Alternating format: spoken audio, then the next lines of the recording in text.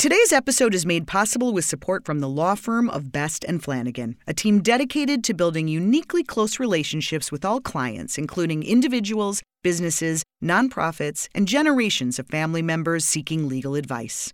Online at bestlaw.com. Best & Flanagan, lawyers you know. I don't think I'm very good at business, and I don't think I'm very good at art. And so I take the best I have of both of them and I put them together, and then it's kind of like, well, yeah, when people say you're an entrepreneur or whatever it is, and I'm an entrepreneur in the sense that I do start things. From Twin Cities Business, this is By All Means, a show about innovation, drive, and purpose, and the leaders who make business work in Minnesota. I'm Allison Kaplan, your host and editor-in-chief of Twin Cities Business Magazine, coming to you from the studios of our presenting sponsor, the University of St. Thomas Schultz School of Entrepreneurship, cultivating the next generation of problem solvers and innovators. The school offers undergraduate and graduate programs in entrepreneurship and corporate innovation, as well as community resources to support new ventures, family businesses, and corporate entrepreneurs. And now, By All Means. His name is synonymous with the pub scene in the Twin Cities. Of course, I'm talking about Kieran Folliard, the Kieran of Kieran's Irish Pub, and a portfolio of bars and restaurants that followed, including the Local and the Liffey. He grew up in rural Ireland. He liked sports and drama. He describes himself as a daydreamer, not an entrepreneur. But from the time he was 12, Kieran worked. He sold carrots, he worked construction, he worked retail, he worked on a farm in Saudi Arabia. Eventually, travels in the U.S. brought him to Minnesota and a job at a search firm where he helped startups find employees, until one day he realized he needed to flip the script and start something of his own. In 2011, he exited the pub business to start Two Gingers Whiskey, which he eventually sold to liquor giant Beam Suntory. Then, in 2013, he established the Food Building in Northeast Minneapolis, an incubator of sorts for artisan food brands that aims to get back to the basics of a sustainable food ecosystem, connecting farmers, makers, purveyors, and eaters right here in Minnesota. We'll talk about how it's going, what keeps Kieran from retiring, and his latest endeavor, a new brand of Irish whiskey called Redlocks. I'm not sure if I'm really allowed to reveal this on the record, but we have already taken a shot of whiskey. I guess that's par for the course when you're with Kieran Folliard. Thank you for being here. Do you start every interview that way? It's always better with a shot of whiskey, yeah, right? Yeah. Well, I have a line that I use, drinking coffee, you're awake, but no good ideas. A little drop of whiskey, Redlocks in particular, thinks the creativity goes through the roof. There you go. Well, speaking of Redlocks, a lot of people started drinking more during the pandemic. You, of course, decided to develop a new drink. Was that timing just a coincidence? Or, was there any part of you that thought maybe a pandemic is not the best time to launch a new product? It was a social service I was providing. I see. Well, thank you, sir, for your service. Oh, no, the pandemic didn't really play any role in creating and launching Redlocks. It gave some thought about the timing of it and should we roll back a bit, but before launching. But, on reflection, I think it was the right decision to go ahead with it because, the market is different out there at the moment. The on-premise, the bars and restaurants obviously have suffered tremendously, whereas the off-premise, the liquor stores have done very, very well. And so typically if you're launching a brand in the alcohol category, they say you build the brand on-premise and then that drives sales to the off-premise. And, typically you'll be doing 25-30% of your business will be in the bars, restaurants, and, the remainder 75, maybe 80% will be in the off-premise because obviously people are buying it by the bottle versus a drink at a time. So did you have to flip that model? A little bit of flipping on that model, yes, to really focus more probably on the off-premise. And, but we're very hopeful. I mean, here we are in January, and I think just this week here there have been some positive signs that, restrictions may be lifted here over the next month, next 3-4 weeks, and that'd be very positive. And then I think there'll be a lot of pent-up demand, not for alcohol, but for everything, activities and out and about for the spring and summer. And I think that'll be good for everybody, both mental health and physical health as well, probably. You're already pleasing customers at Manny's, is that right? Oh, we are, yeah. Redlocks is the old-fashioned at Manny's, so we're very thankful to them. And appreciate the great support, as we do for all of our customers out there. But it's great. We love, to be in spots like that. But I also love being in the obviously the Irish pubs, and but also in the great old dive bars in town, the Dusties, Palmers, Grumpy's, all of those great places. Sure. So at this point in your career, I mean, you've done this before, you've launched products, you've run pubs, you've done so many different things. What inspires you with each new project? Take us through what was going on in your head that said, I need to launch a whiskey? Well, first of all, Ali, I would say I wouldn't have called it really a career. No? It begins with a C, all right. Careering down the road, the journey. So it is side to side, sometimes staying on the road and sometimes, unfortunately, ending up in the field. I think I love digging into things. I love thinking about ideas and, the mental game of saying, God, what would it be like now to bring this to life? What do you think it would take to do it? And, you start to create, or I start to create in my head, a picture of what it might look like. I'm not talking now about visioning and so forth, just a general picture of what it would feel like to do that and what it would take to do it. The unfortunate thing for me is that I would say most of that is with tinted glasses, rose-tinted glasses. Really? Even now? Even after many successes and failures? Yeah, it's torturous. So it is. Yeah, everything looks really, that's so exciting.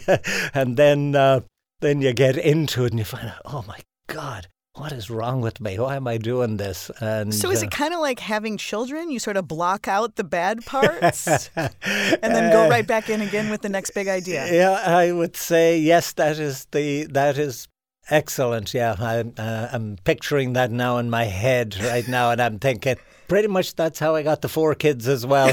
That and a little bit of whiskey. Right? A little bit of whiskey. Or a lot.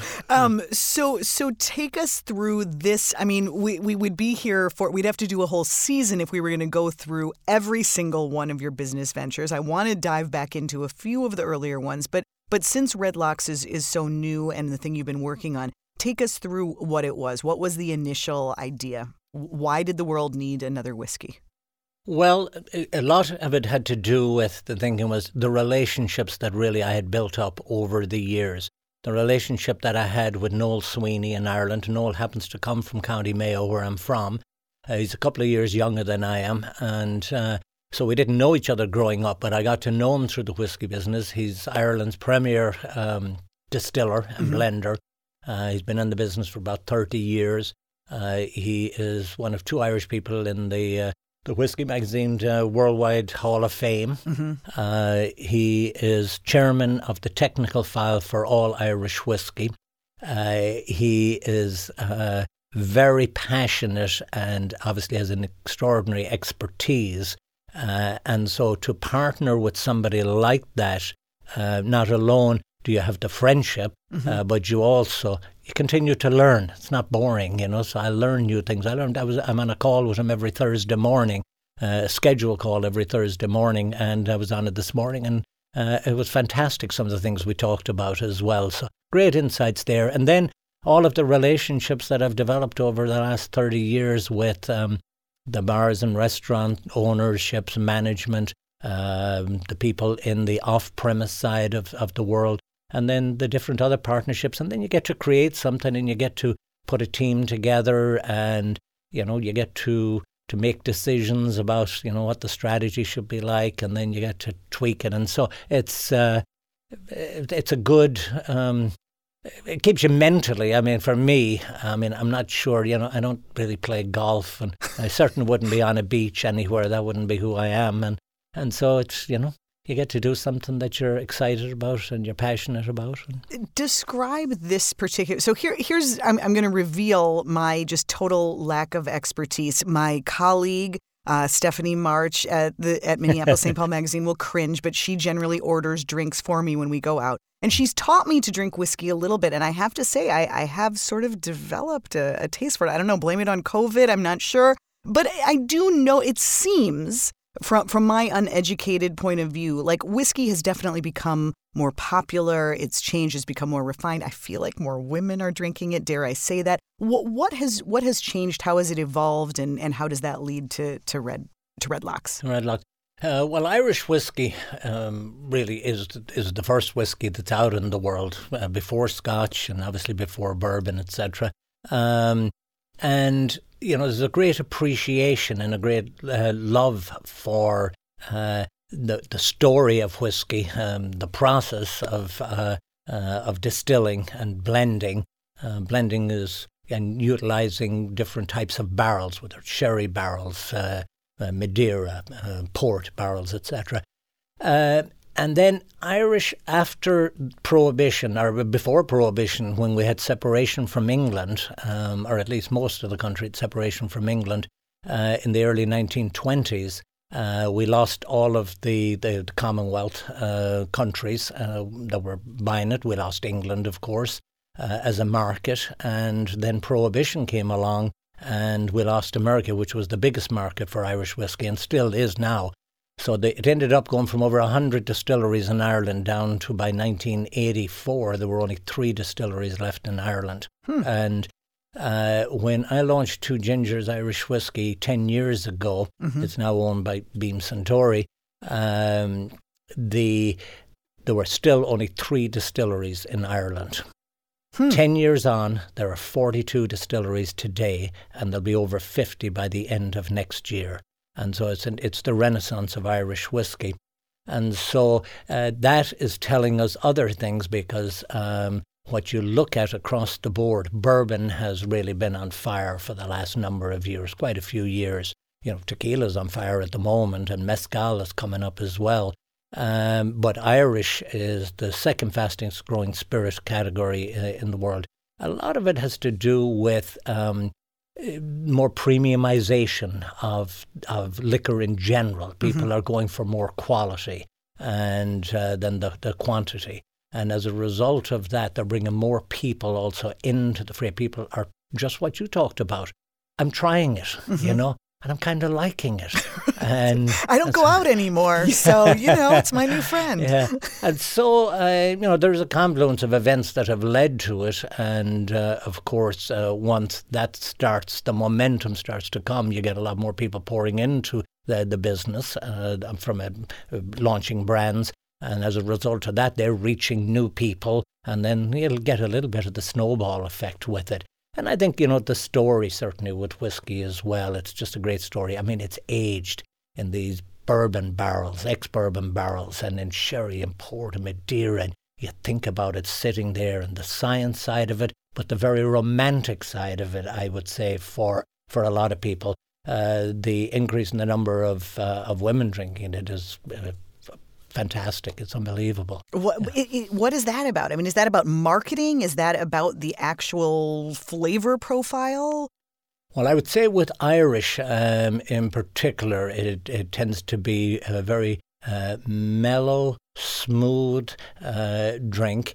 You will get that will appeal to a broader demographic of people that will try it for sure. And then people, there is more experimentation. There is more awareness, social media, etc. But also there's a lot more sophistication in terms of even the brands themselves and how they communicate with people. And it has led to, there's a lot more about transparency. There's a lot more about the story itself. And so when you get into the stories and the transparency side of it, I think people, it appeals to something emotionally inside of people, and they feel more of a connection to it. And, in particular, the Irish, I think, we're pretty good at that. I mean, we've had a lot of great writers, extraordinary fertile ground for poets and for authors and, musicians and so forth. And that, again, ties very much into the story side of it. What part of this whole adventure of dreaming up a product, launching it, bringing it to market, what part do you like the best and the least? I would say that the best is really anything that has to do with people and the creative process. I don't like the regulatory stuff. And I wouldn't be much good now on the details, digging into the weeds on stuff. But I do like the team building, the relationship building, the partnership relationships out in the marketplace. I really like the the expansion of the story ideas as well, like things that you learn when you read something about maybe a new distillery, or you read something in history about a person that was involved in the business. It's like reading a novel. Sure. So this point that you're at right now, Redlocks is not yet available outside of Minnesota, right? No, it's here in Minnesota. That becomes a big hurdle? No, it's more to do with, it is a big hurdle for sure, because you need greater resources in terms of people, money, time, all of those things. And your own focus is distracted from or diluted in terms of your core market, which is here in Minnesota. But it's more about really trying to learn, not so much about the liquid itself, because the liquid, in the case of Redlocks, it's a more sophisticated whiskey for sure, more complex whiskey than Two Gingers. And I would say a lot of the blended Irish whiskies that are out there in the distilled 3 times, aged 3 years category, or aged 4 years to 6 years. It's got 15% from virgin oak, which is unusual for Irish. And then there's got a sherry cask and a rye cask finish in there as well as part of the blend. And so, I do like to say there's no bad Irish whiskies, because the technical file that I refer to, with Noel being the chairman of the committee for all Irish whiskies, is very tightly controlled. And certainly from a national standpoint, they recognise the importance of the whisky industry to the Irish economy, not alone just from exports. I mean, you go from 3 distilleries to over 40 and over 50 in the next 18 months. Right. That's a lot of exports. And it's around the world exports, opening up new markets. Places like Nigeria, it's doing really well in Irish whiskies, growing in it. But then it's about the tourism into the country, when we're hopefully past COVID, whatever that will look like, or time-wise. But so now you've got over 40 distilleries that can be on a tour, so it'll be like the Bourbon Trail in Kentucky. Right. And so from that standpoint, very, very important. So they're just different styles and different complexities, etc. And so that's what, looking at with Redlocks, it's an opportunity, not so much about the liquid, but about the brand itself and what does the brand stand for. Sure. And what I've really wanted the brand, it's Redlocks Irish Whiskey, giving it a shot. So to give it a shot, obviously it's a play on words, but it's really, ultimately, it's about the idea of building a brand that encourages and supports people acting on their ideas. One of the things that I have found, maybe more aware of through the pandemic, is a lot of negativity out there. A lot of people putting people down, which is something that really kind of gets to me. Because, we're all here on a journey in life, right? It's a short journey, right? Why wouldn't you want to encourage and support people and give them a good clap on the back and say, go for it or do it? It doesn't matter what it is. It could be learning to play the guitar. It could be, I'm going to climb a mountain, jump on a lake. I start a non-profit, write a novel. It could be anything. And so how do you build a brand that talks about that, or demonstrates that in the things that, how you focus in terms of the marketing of the brand and the building of it and the activities that you have around it. So success to me with it would be if it achieved that in some small way, that it would be somehow a motivator to encourage people to act on their ideas. I think your next step needs to be Washington, D.C. Needs a little Red Locks, right? Yeah, for sure. They need a lot of Red Locks. A lot of Red Locks. A lot of Red Locks. How big does Kieran see Red Locks growing, and how will he get there? We'll find out after a word from our sponsor. Today's episode is made possible with support from the law firm of Best & Flanagan. Understand, identify, manage, protect, and realize the value of your intellectual property and other business assets. Expect a customized approach from Best & Flanagan, with legal advice carefully tailored to protect your interest within the context of your overall business strategy, goals, and vision. Best & Flanagan, a legal team dedicated to understanding where you want to go and helping you get there. Local advocacy and advice from lawyers you know. Online at bestlaw.com.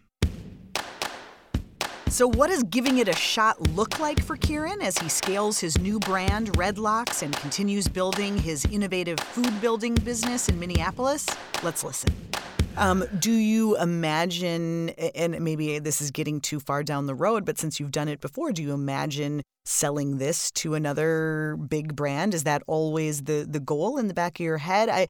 Some entrepreneurs love the start part. Others love to grow and see the brand through. Where do you think you fall on that continuum? Well, I think there's always going to be a question mark, particularly over a brand that you're looking to expand nationally or even internationally. What resources are required to do that effectively? And the three-tier system in this country, where the maker, the distributor, and the retailer of a liquor brand, you can't be doing two of the three. And so it's complex in that regard, that you have to rely upon a lot of other partnerships and relationships with distributors. And if you are small like we are, that's very, very difficult. It's even difficult for the big guys to do it, because the distributor carries so many SKUs. They could have thousands. Sure. And so how do you get them to focus on yours and so forth? So, we have to do that. We've got a couple of young ambassadors here from Ireland. I've got Kathy, who's from Dublin and actually grew up in the bar business. Her family have pubs in Dublin. And then Jerry, who's from Donegal. He grew up in the business. His family have a hotel in Donegal. And then we've got Alex, who's on our marketing team, and she's from Derry.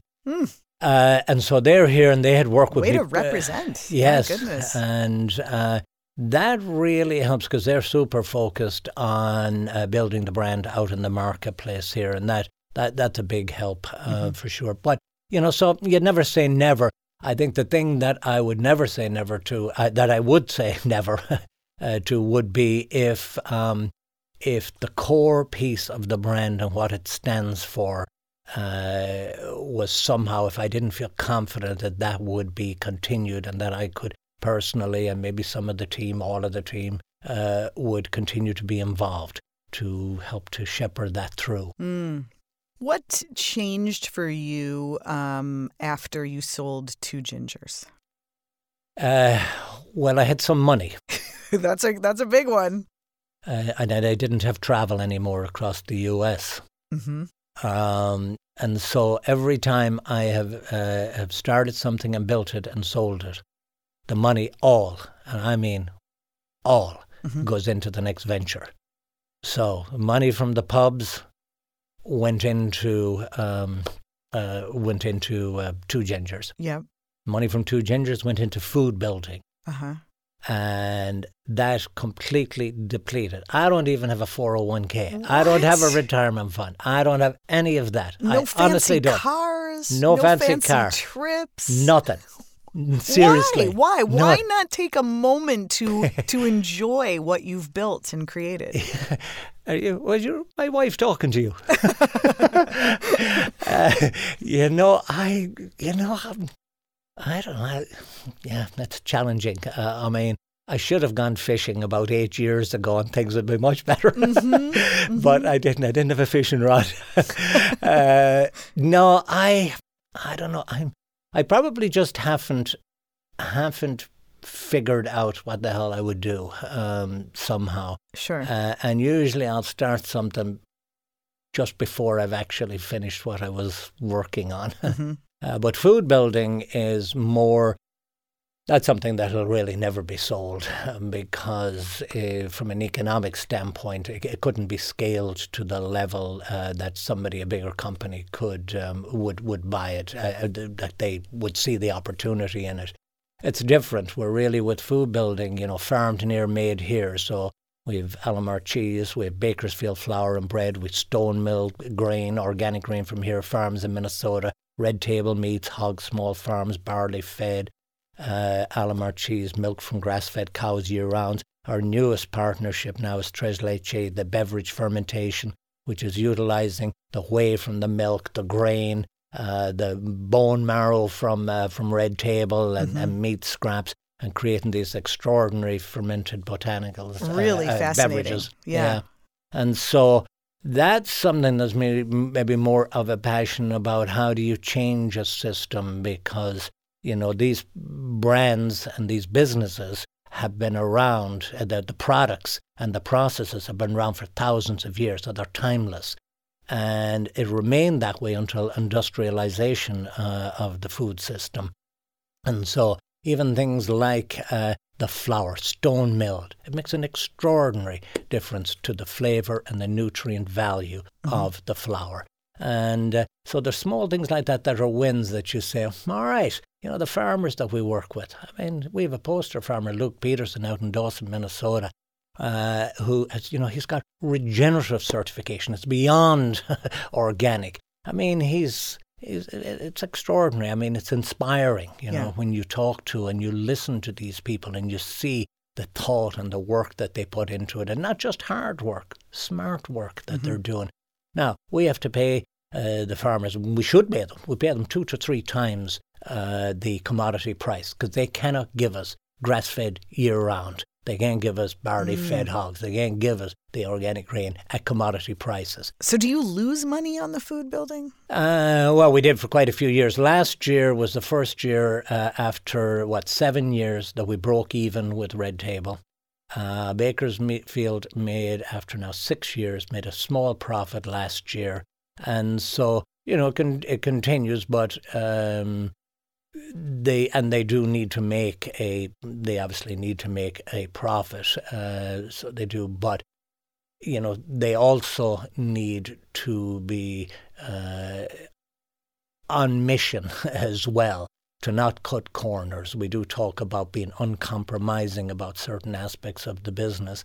And, when you do that, you got to be prepared for the long haul. So, yeah, it's been a lot more difficult than I really ever imagined it actually would be. But there's super talented people in there. We're coming together, I would say, from a leadership standpoint with all the businesses, at a better place right now, knock on wood, than we have been at any point in the last 8 years. And, so I think to some degree we get to control our own destiny, hopefully. When you think about your initial vision for the food building, is it what you have today, and what has been the biggest learning along the way? Did you go into it because you were at a point where you wanted to give back and to support other makers along their journey, or did you see, hey, there's a big opportunity here where the food scene is changing? Well, I definitely didn't. I wasn't naive enough to think that there was a big opportunity. And I did not say, oh my God, we got to change this. There wasn't a big vision about changing the food system. What there was probably more of a belief in people and their passions. Like Mike Phillips, who's my partner in Red Table, He is a chef, but was a chef. He had his own restaurant at one point, but then with the Craftsman, and he came working with us at the pubs. But the goal was that we would start a Red Table out in the marketplace. Now, the building I found in Northeast, it was so cheap. It was so cheap. It would be now. It was fantastic. It would be condos on it, because literally all around us, condos have gone up in the last 5 years. It would be condos. And I'd definitely be gone fishing. But no, it was cheap, and that's a problem. Because anything that starts out cheap ends up being very expensive. Because there was no roof on. We had to put a new roof on. There was nothing. It was nothing. It was dilapidated. It had been vacant for years. And so it was bigger than the space that was needed for Red Table. And so that's really where then it began to, all right, what makes sense in this environment? And that's what then led to the finding other talented people and saying, all right, what are the key things that, are fantastic and native here to, well, not native, but modern native since the Europeans came to here. The grain, the milk, the pigs, hogs, and then the beverage fermentation, because fermentation is a theme that runs throughout all of the business. That's another link that ties it. Not alone just timeless, but then the links of that and craft then wraps it all together. So it developed. I've talked to so many food and drink entrepreneurs in this town who credit you or point to you or things they've learned from you or how you are inspiring to them. I think you know that's the role you play. Not really. What do you try to convey? What do you try to impart to all of these business people that you're working with at the food building in particular? Well, I would say just like what we talked about with Redlocks and what the core of the brand is about is really how do you support and encourage people. It may not be anything too profound, and in most cases it isn't anything too profound. But I think, that bit of encouragement, a bit of support, a little bit of sharing all your own vulnerabilities and all of your own mistakes. I think, okay, well, shit, if that guy can do it, really, I think I've got a good shot at it. And I believe that, honestly, I don't... I've had a belief for a long, long time now that never put anybody on a pedestal, but make sure you start with yourself. Do you think that your industry, I mean, obviously you've chosen to spend a good chunk of your career, obviously the whole chapter here in Minnesota, in food and drink. Is that a good place to break in to be an entrepreneur? Or are you just kind of setting yourself up for a life of misery and frustration? I mean, the food industry seems to be changing so much, and you see all the big companies based here in Minnesota that are, scrambling to try to innovate and do startup and do some of the things that you and all of your fellow entrepreneurs are doing. How do you see it all changing? Well, I think it is changing to the degree that there are a lot of debates around the food system. There is a lot of, debates, not just because of climate change, but also because of, the nutrient, how do people eat better? So just how do you... And one of the things I'd love to be able to do, but we haven't quite figured that out yet, is the democratization of what we do. Because, of course, this is the food that people ate for, as I said, thousands of years. And, and they were just regular people, just before ever terms like organic, etc. were out there. But it is expensive because we pay the farmers 2 to 3 times the commodity price. We have not, everybody's talking about inflation at the moment, and it's obviously a bit of a problem for the government, etc. But it's not surprising for sure that there is inflation when you look at some of the other underlying cases with, wage increases and then the supply chain and all the other stuff. We have not had a request, I hope they're not listening in, for a price increase from any of our farmers. Now one. Because we were already paying them 2 to 3 times the commodity price for what they do, because that's what they need. to continue to supply us the ingredients that we need. And so, but how do the economics of that work out? If you're paying more than others, how do you remain viable unless your prices are off the charts high? Well, that's why we're only breaking even right now. So it is. But I think it's important to, I know it's important to stick with it. To stick with it and find ways to, identify and communicate with people that actually believe in the same things that we believe in. Now, of course, I also believe that, so we have the first 2 stone mills in the city of Minneapolis, stone milling grain for a long, long time, and almost 100 years. And if there were 12 stone mills in this town going around, I think there'd be more availability of stone mill flour to a broader demographic, and as a result of that, people would eat better. They literally would. Even people that have mild gluten intolerance, we're finding we have a definite market in that area because stone mill, because it leaves a much higher percentage of the bran, the germ, the endosperm in the flour than the traditional roller mills, or not traditional, the modern roller mills. So, I think we're going to just have to keep asking questions and keep communicating with and listening for the feedback out in the marketplace and with other people that are in our world across the country and even internationally, and continue to put little pieces into the jigsaw puzzle and get a better picture.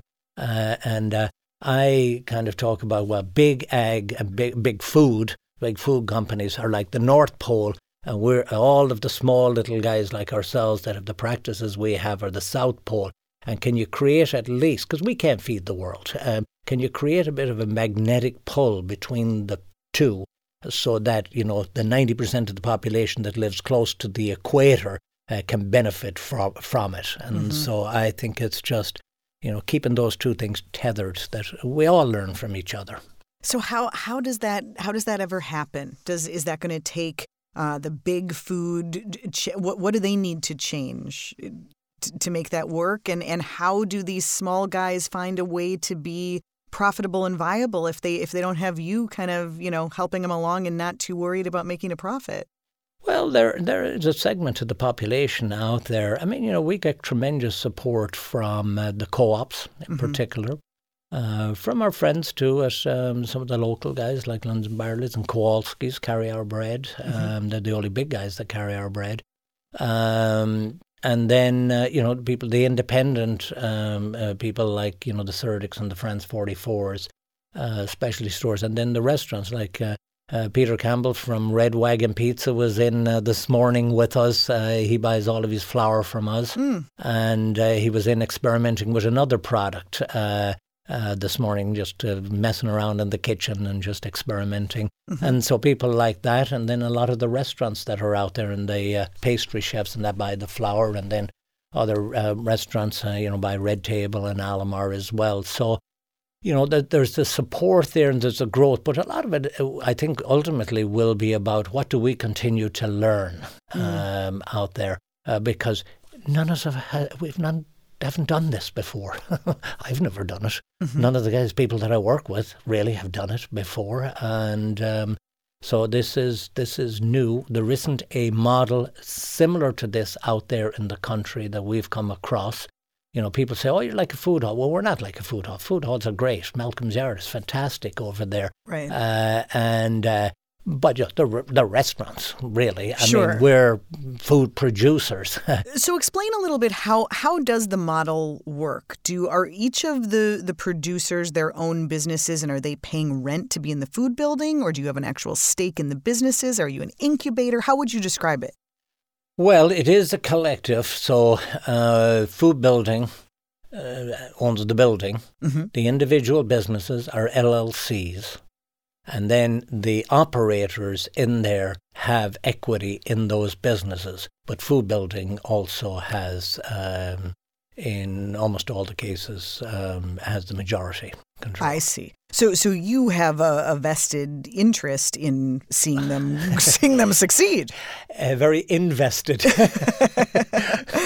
Yes, for sure. Yeah, I'm there every day. How much time do you spend literally mentoring or working with these businesses on figuring out how to grow the brand, how to make it work? Well, I wouldn't necessarily say it's mentoring. I'd say it's just trying to tease it out. And I've just hired a president/CFO, Greg Gadel, who started at the beginning of the year.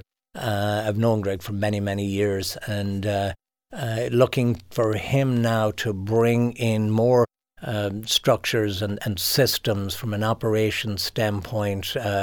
Because obviously upstairs, we'll call it, because our office is upstairs at the food building, does all the invoicing, payables, receivables, HR, all of that stuff is done up there. So we need greater systems. So Greg is hoping now he has a lot of experience going to bring that to bear on us, each one of the individual businesses, and work with the makers on, everything from costings to, from the financial standpoint, better operating the business. And so we're looking for that to show some really positive results this year. If you had, a young founder come to you looking for advice, it seems like there are sort of two sides to the equation. There's the person who's passionate and has the idea and is good in the kitchen and understands, the ingredients and how to make something. And then there's the whole business side of how do you turn that into a successful business. Do you find that many people can do both? You can. But do most people kind of need a partner? I think partnerships help in that, particularly, if it's not, if it's something like the world that we're in, the food or beverage side of things, I think it does help to have partners that may have complementary skills and relationships out there in the marketplace. And that's where, culturally, obviously, then you've got to, be on the same wavelength, because that can be something that can be very detrimental. I mean, and it's very difficult to create a culture, I have found, in a business, because particularly in startups, I think in any business it's hard to create the culture, so it is, because it's so easy to lose it. Mm-hmm. So easy. If you don't live, if you don't walk the talk on it, it becomes very apparent very quickly that, people start to doubt it, and then people start to, the old gossip stuff and back and forth, and then it eats away at it. So that's something that we're working very hard on at the moment, is the culture of the business. Myself, probably one of the challenges I have is probably not communicating enough with people. I might make a decision about something and I just didn't. It's not that I'm the benevolent dictator or anything like that, but because I'm not involved in the day-to-day operations where they're actually, milling the flour and the grain and dry curing the meats, butchering the pigs, and so forth. And so it's more about, how do we continue to serve all of the needs of the different entities in the building, and, how do we communicate better, and how do we, show, have a lot of empathy for, because they're all siloed to one degree, and then how do we come together? And the Marco Zappia and his team that have come in now, we've partnered with on the Tre Leche business, the beverage fermentation. They've brought a very youthful and dynamic element to the business, because they are youthful and they are dynamic and they're very talented and very bright guys. And so that's been really interesting just the last couple of months, and it has shown some very good, I would say, a lot of new and good insights, but a lot of good momentum and hope for maybe creating a tighter culture in the place. So is that actually inspiring you? What would you say? It is. What do you know about building culture today? I feel like that's such a hot topic right now, especially as so many companies are working remotely. People aren't together in the way they were culture is everything in a company. How do you do it? Well, I think, one of the things we do recognize is we need to have greater clarity about what our values are. And, we know what our missions are. We're very clear about that. But the values, what they are, and then where we will be uncompromising, and to make sure that that's not to the detriment of the overall business. And then the culture is checking in with each other and calling each other out, or encouraging and supporting when it's to the positive, but really walking the talk on it, on the culture. Because again, if you show some chinks in your armour as it relates to, I'm going to skirt around or cut a corner on this, we will be uncompromising in our relationships with the farmers, in the processes that we go through to produce the products that we produce. And can we have that same uncompromising approach in how we support each other as well throughout the business? And that's where I think it takes the time and the communications, the empathy, the communications. Probably not my strong suit in terms of patience. I'm not patient, and I'm not, and so I'm working on it. Drinking the whiskey helps. I bet it does. Do you ever think about? Do you ever want to get back into the pub business? Is that a chapter that's closed? Do you still long for that side of the action? I long for sitting in them. So I did. I do. I love pubs. Yeah.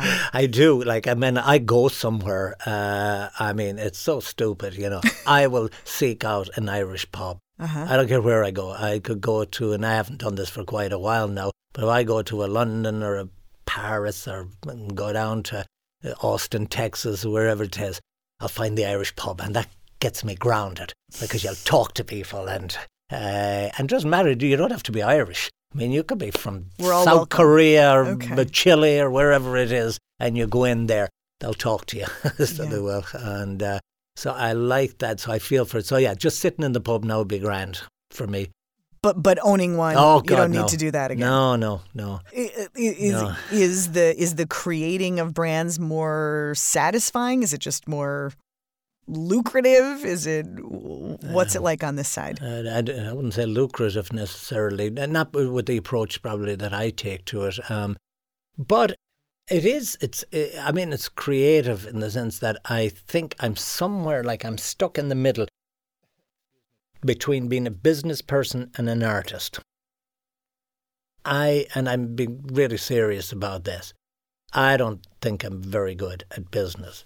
And I don't think I'm very good at art. And so I take the best I have of both of them and I put them together. And then it's kind of like, well, yeah, when people say you're an entrepreneur or whatever it is, and I'm an entrepreneur in the sense that I do start things. Mm-hmm. And of course, that's probably the essence or the foundation of it. You have to actually do something. Right. And so that's what leads into giving it a shot with Redlock's Irish whiskey. Is that idea, the ripple effect, and that there is a ripple on the bottle, on the label, because it is that ripple effect. What is the ripple effect of you doing the thing that you're going to do? And I see the ripple effect for myself, both personally, my family, colleagues, people that I work with, friendships, the community. It's not a cure for COVID, so it's not. But it might help, but there is a ripple effect, and so I do like to think about that. You learn to play the guitar. Yes, there's a ripple effect to that. You feel good about it. You're happy. You've got this hobby or whatever it is, and the people who listen to you. Mm-hmm. Once you figured it out, by the way. So what separates the people who jump in and do the thing, who don't just have the idea but see it through, make the whiskey, open the bar, build the building? What separates people who go for it from those who think about it, contemplate it, but never quite pull the trigger? I would say it probably has an awful lot to do with your ability to, get the resources to do it and have a capacity for risk, because there is risk involved, and clearly in anything that you do, there's a risk when you take action. And then I suppose, work hard, but try and work smart. And then perseverance, I would say, is certainly up there as well. Could easily have quit on food building, as recently as probably 12 months ago. Not now. Yeah. Not now, I would say. Is there a failure that still kind of like rings in the back of your head that, that you've learned from, that you've grown from, that you don't want to ever repeat? The only failure that I can, I've had many failures, but the only ones that I regret are the actions that I didn't take, and I mean that sincerely. Like I have like 3 foolscap pages. Maybe that's why. Why do they call them foolscaps? I just thought about that there now. Why do they call 3 foolscap pages of ideas? So I had all the things, and I still think now, and I've been putting this together over the years, some I've knocked off, and I'm not going to live long enough to do any of them possibly, hopefully not soon though, and I looked, and I still think that they're good ideas. Really? Yeah. The ones that were on there that you tried and that didn't work? No. They're just ones I've come up with. I see. And I see. I see. Yeah. So is that kind of in your head? Or are you already thinking about the next thing? No, I'm not. Not at the moment. You got your hands full. I have my head, my heart, my hands, my entire being is full at the moment. Yeah. But it's on the pages. It's on the pages. We'll see. We'll see where that all kind of goes. Maybe somebody will find it in 50 years and they'll look at it and they say, "My God above, that guy, Jesus, what an idiot." He thought these were good ideas. Well, I sincerely doubt that, and they'll probably be drinking a glass of Redlocks when they say that. God willing, they will, yes. Kieran Folliard, thank you so much for chatting with us. Yeah. It's really been such a treat and such a testament to how much you love this city and state and everything that you do, all of the work that you continue to put into these new ventures. Well, Ali, thank you very much. I really appreciate not only the time being here, but your support as well, and the relationships. And yes, I do think this state is fantastic. Somebody asked me one time, they said, you could have gone anywhere. Why don't you live in such a place and such a place? And I said, well, sure, if I wanted to live there, wouldn't I go there? I want to live here. This is the place I want to live in. It's terrific. I love Minnesota. Well, there you go. I say cheers. What do you say? Sláinte. Sláinte. Sláinte. All right. Well, sláinte to you. Sláinte. Let's go have another one. Thank you.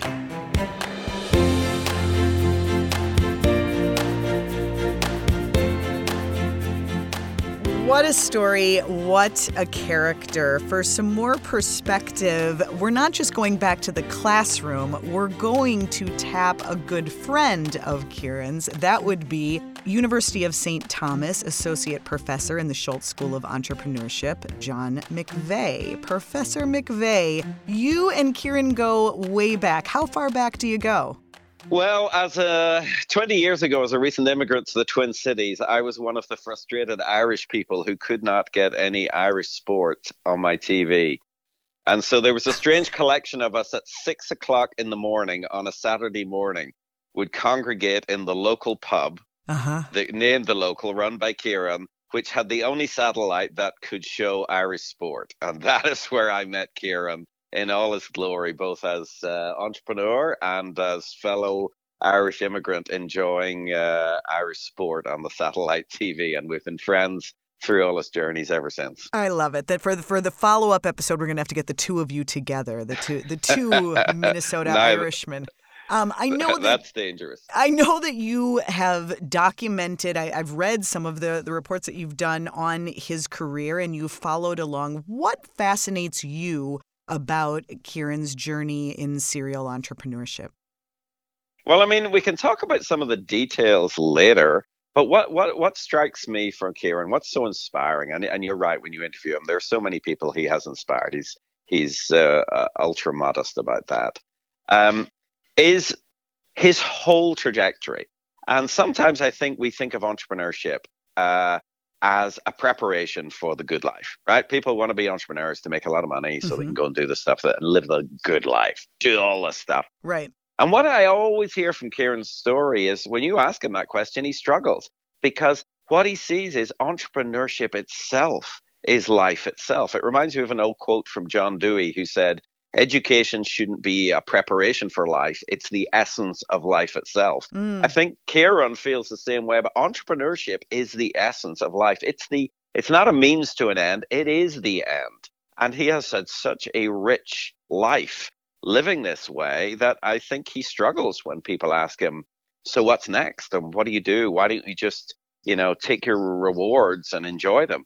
He is enjoying them. He's enjoying it by doing it. Right. This is his golf, his fishing, his everything. Absolutely, and better. What can the rest of us, those who are looking at this path and inspired by what he's accomplished, without doing it for the big payoff, what can we take away? Well, there are a couple of aspects of this idea of the entrepreneurship as a good life, as a life well lived. Mm-hmm. And, one is just this ability to act on our dreams. That we start with ourselves. A lot of his ideas, they come from, I love his stories always about the book under his bed with the ideas he'll never get a chance to explore, right? A lot of this is, it's a creative outlet for his own unique talents. The second thing is, it's also part of a quest for meaning in life. And that sounds very grand, but if you plot Kieran's story, there are elements of risk-taking, of action, but also of suffering and learning.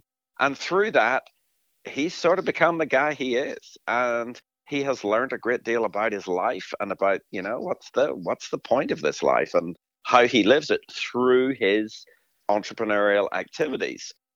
Right. The other thing he does particularly well, I think, is Kieran he's a natural storyteller, but he uses stories to build community around entrepreneurial ideas. I mean, it's an amazing how many people he is connected to, and those connections go back decades. Right. And they weave in and out of his story and out of his story. He never forgets them. And he weaves them together in these stories of meaning about what it means to make a great Minnesota food product, what it means to represent a real Irish whiskey. And he kept saying, it's not about the liquid. Mm-hmm. It's not about the liquid. It's about the story he weaves around that. And that lets us know what he values and the sort of person he is. So it's a wonderful example of how we, in other fields, people have called this, careers of conviction, which is another grandiose term of what this simple sort of example of Kieran shows to us, of living a life well lived and using our profession and our activities to understand ourselves better and to pull our communities together. And he just does a fabulous job at it. I love that. Yeah, he really does. And he really has a way of pulling you in, as you can hear when he speaks. Speaking of the liquid, we would be remiss, since that is his latest project and business venture, if we didn't hit on Redlocks. This is kind of the next frontier for Kieran. Have you had a chance to try it? Well, as someone who's proudly in long-term addiction recovery, I have not tried his product. Oh, good. Okay. But you can infer from that story that I have sampled such products in the past, even in the company of Kieran on many an occasion. I bet. And, what I think of that, his story is, again, it's interesting, where does he start? Mm-hmm. He actually didn't start with the whiskey. He started with the relationship. Right. I have this relationship that means a lot to me. How do I build on that to create something that matters? Well, thank you, John McVeigh, for the added perspective and telling us a little more about your friend Kieran. Sláinte. That's right. And thank you to our presenting sponsor, the University of St. Thomas Schultz School of Entrepreneurship. If you want to know more about this show, go to tcbmag.com/byallmeans. And if you like what you heard, take a minute to rate and review us. It really helps the show. Thanks so much for listening to By All Means.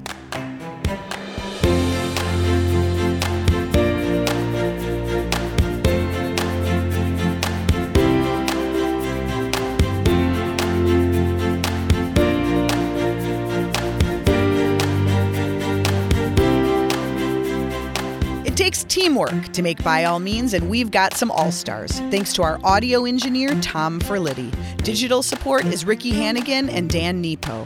Thanks to the University of St. Thomas Senior Media Relations Manager, Vinita Sakar, and Associate Dean of the Schultz School of Entrepreneurship, Laura Dunham, for all their help. Our theme music is by Songfinch. Hope you enjoyed By All Means.